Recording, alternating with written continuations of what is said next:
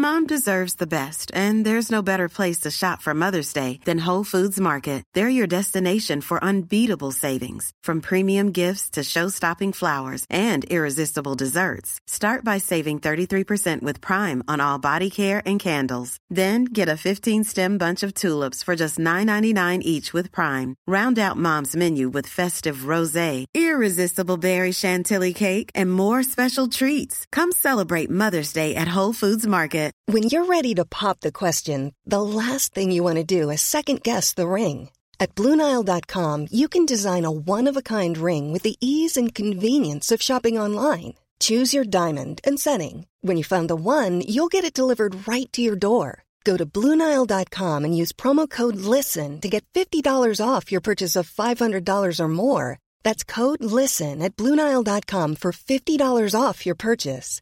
BlueNile.com, code LISTEN. When you make decisions for your company, you look for the no-brainers. If you have a lot of mailing to do, Stamps.com is the ultimate no-brainer. Use the Stamps.com mobile app to mail everything you need to keep your business running with up to 89% off USPS and UPS. Make the same no-brainer decision as over 1 million other businesses with Stamps.com. Use code PROGRAM for a special offer. That's Stamps.com, code PROGRAM.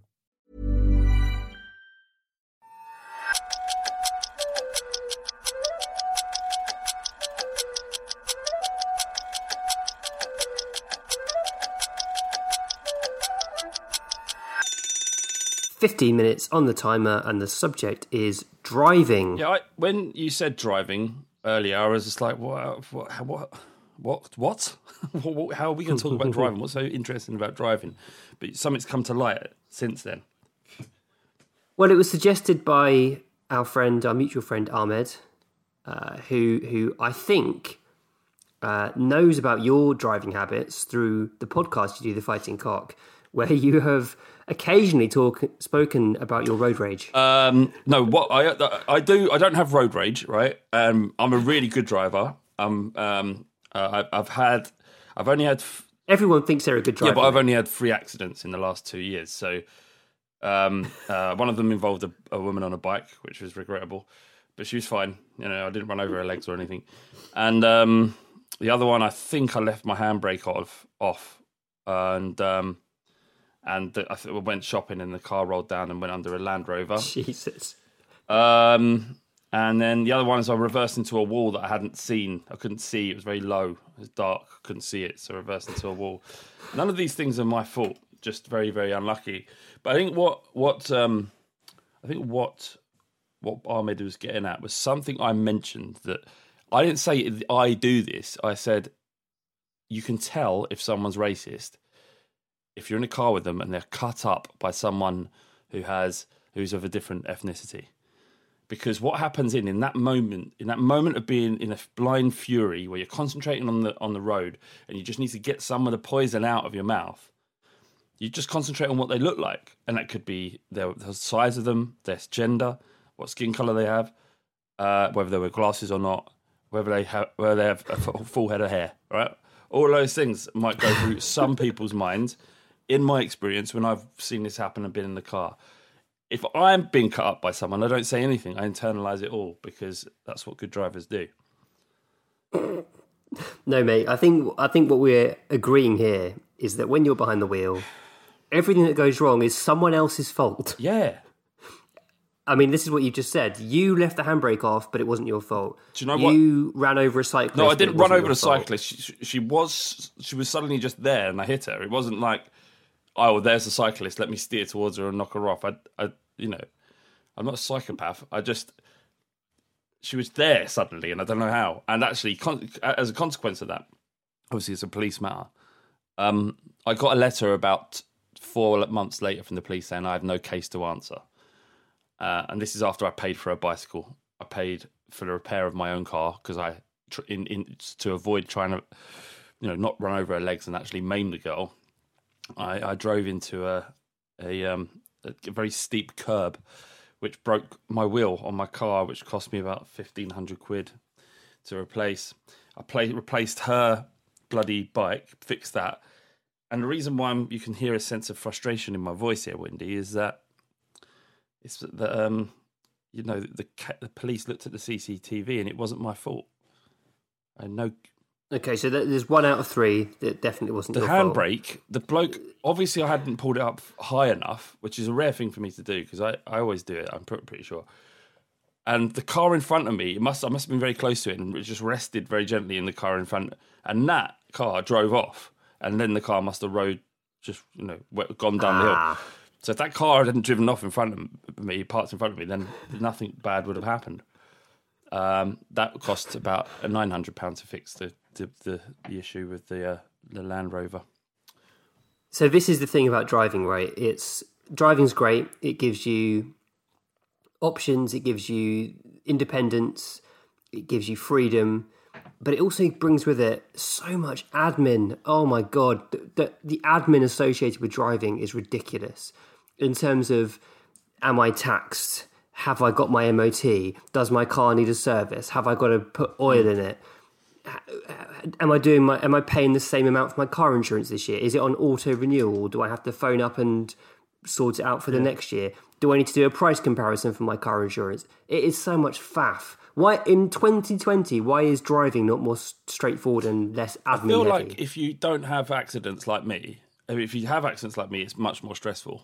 I've just literally had to have a full service because I had the car for 20,000 miles, and I needed to my tax. Do you know what? I've never ever once paid my road tax on time.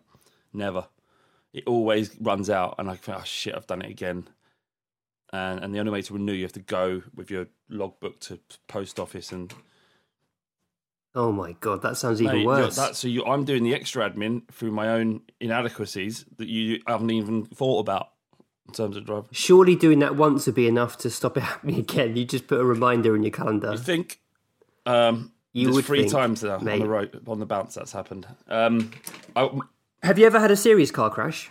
No, not one where like people have been really badly hurt or the car's been suddenly undrivable or airbags have come out. Nothing like that. No, you? I've had one which sounded like it was going to be really serious. You know when you're in a car crash and you hear the metal crumple, and from the inside of the car, it sounds so much worse. So I had one. I was driving early on a Sunday morning down country lanes, and both me and the person coming towards me were both going a little bit too fast, not outrageously fast, but a little bit too fast. And the lane narrowed to the point where you could only really get one car down it, 1.5 cars down it, and we both had to, like, at short notice, put our brakes on and go to the extreme end of the side of a lane. And obviously our cars met in the middle, and it was not pretty. The noise was horrific. It was a massive shock, obviously, as well. And then you get the problem with cars like starting to come up behind you and wanting to come through, but your cars are both bent in and dented and were they? broken. Was it written off? Was it a bad crunch? Yeah, that one was written off. It was quite bad. The lady who I hit and hit me, she was quite shaken up and reacted quite angrily at first, but then I think she realised quite quickly that she was just as much at fault, and essentially it was fixed by a 50-50 claim, and it all got sorted out through insurance, whatever. But again, admin, a lot of admin. The other time, my first car, my white Vauxhall Nova, Nice. was written off without me being in the car. How unfortunate is that? Unfortunate. What did you do? I was parked outside my house, and I think my dad had just got back from walking the dogs, and he came rushing into the house and said, "Chris, you need to come out, there's been a crash." And luckily my neighbour had been outside, right? Because the bloke that hit it tried to drive off, and my neighbour was like, got in his way, basically, and stopped him driving off. No, it was first thing in the morning. He was on his way to work. I suppose he could have been drunk, but he just drove into the petrol tank of my car. I mean, it could have exploded. The thing is, if you're drunk, then that's a reason to drive away. I'm not saying you should do that. Obviously, ethically, it's probably one of the worst things you can do because you don't know what's happened. But if you've just done it and you've just had an accident, it's like, and no one's injured. It's unfortunate, but it's not the end of the world, isn't it? If things get repaired, you might pay an extra £100 in a year in insurance. It's not worth driving away from the accident, right? There's nothing good can come for that. That escalates things very quickly. It becomes a criminal a criminal act. You can go to prison for doing something like that. Yeah. So it's a strange one. The old. Do you enjoy driving? Really, I find it completely tedious and boring. I prefer it to not driving. I prefer driving than sitting in the passenger seat. But now I hate it. I don't hate it actually. Do you know where I think this has come from, Windy? Is listening to my dad for 30 years of his job, just saying how much he hates driving. Oh, I fucking hate it, girl. I fucking sitting in that fucking van all fucking day. It fucking does my fucking brain in. And he would get really angry. I remember him driving and having like fits of road rage when I was little. So I never really enjoyed being in the car, and I think perhaps that's where this foundation has come from. But there's nothing more boring than sitting on a motorway for 2 hours, watching the miles go down on your sat nav. It's very, very slowly. What about you? Do you enjoy it? Mom deserves the best, and there's no better place to shop for Mother's Day than Whole Foods Market. They're your destination for unbeatable savings, from premium gifts to show-stopping flowers and irresistible desserts. Start by saving 33% with Prime on all body care and candles. Then get a 15-stem bunch of tulips for just $9.99 each with Prime. Round out Mom's menu with festive rosé, irresistible berry chantilly cake, and more special treats. Come celebrate Mother's Day at Whole Foods Market. Hi, this is Craig Robinson from Ways to Win, and support for this podcast comes from Invesco QQQ, the official ETF of the NCAA. Invesco QQQ is proud to sponsor this episode, and even prouder to provide access to innovation for the last 25 years. Basketball has had innovations over the years, too. We're seeing the game played in new ways every day. Learn more at Invesco.com/QQQ. Let's rethink possibility. Invesco Distributors, Inc.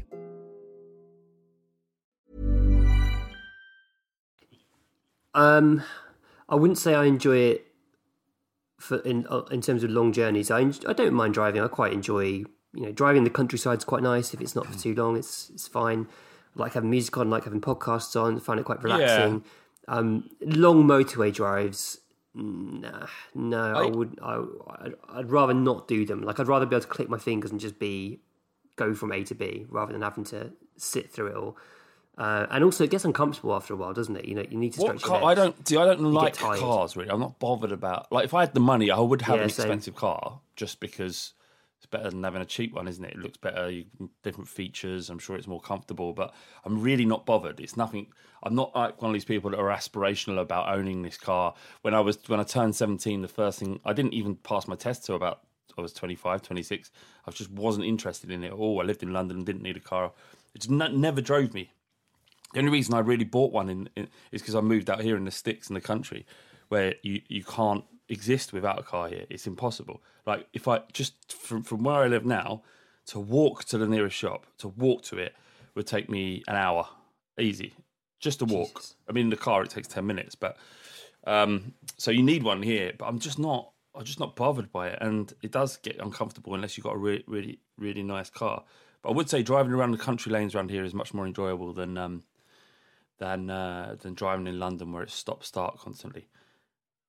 And I imagine that was your dad's frustration. Yeah. He would have been driving in London, wouldn't he? Which is, London driving's not the best. It's quite infuriating. I used to drive into London to do our podcast together regularly, and it was at rush hour. So I'd be driving 20 miles, 25 miles, something like that, and I'd arrive in Victoria, and I'd just be fed up because people had just been morons. I've been stopped at every possible traffic light. There's congestion. There's cyclists pulling out on you and not stopping at traffic lights. There's taxis pushing in. It's just not good. It's not good for the blood pressure. It's crap. It's shit. Driving in London is not good for your health at all. But when I'm driving home from London, I love it when I get onto the M4 or the M3 and just start going and getting away from London. I like that. I like driving home. I always think of you actually, Windy, funnily, when I'm driving past near where you live. If I'm going into London, I can see the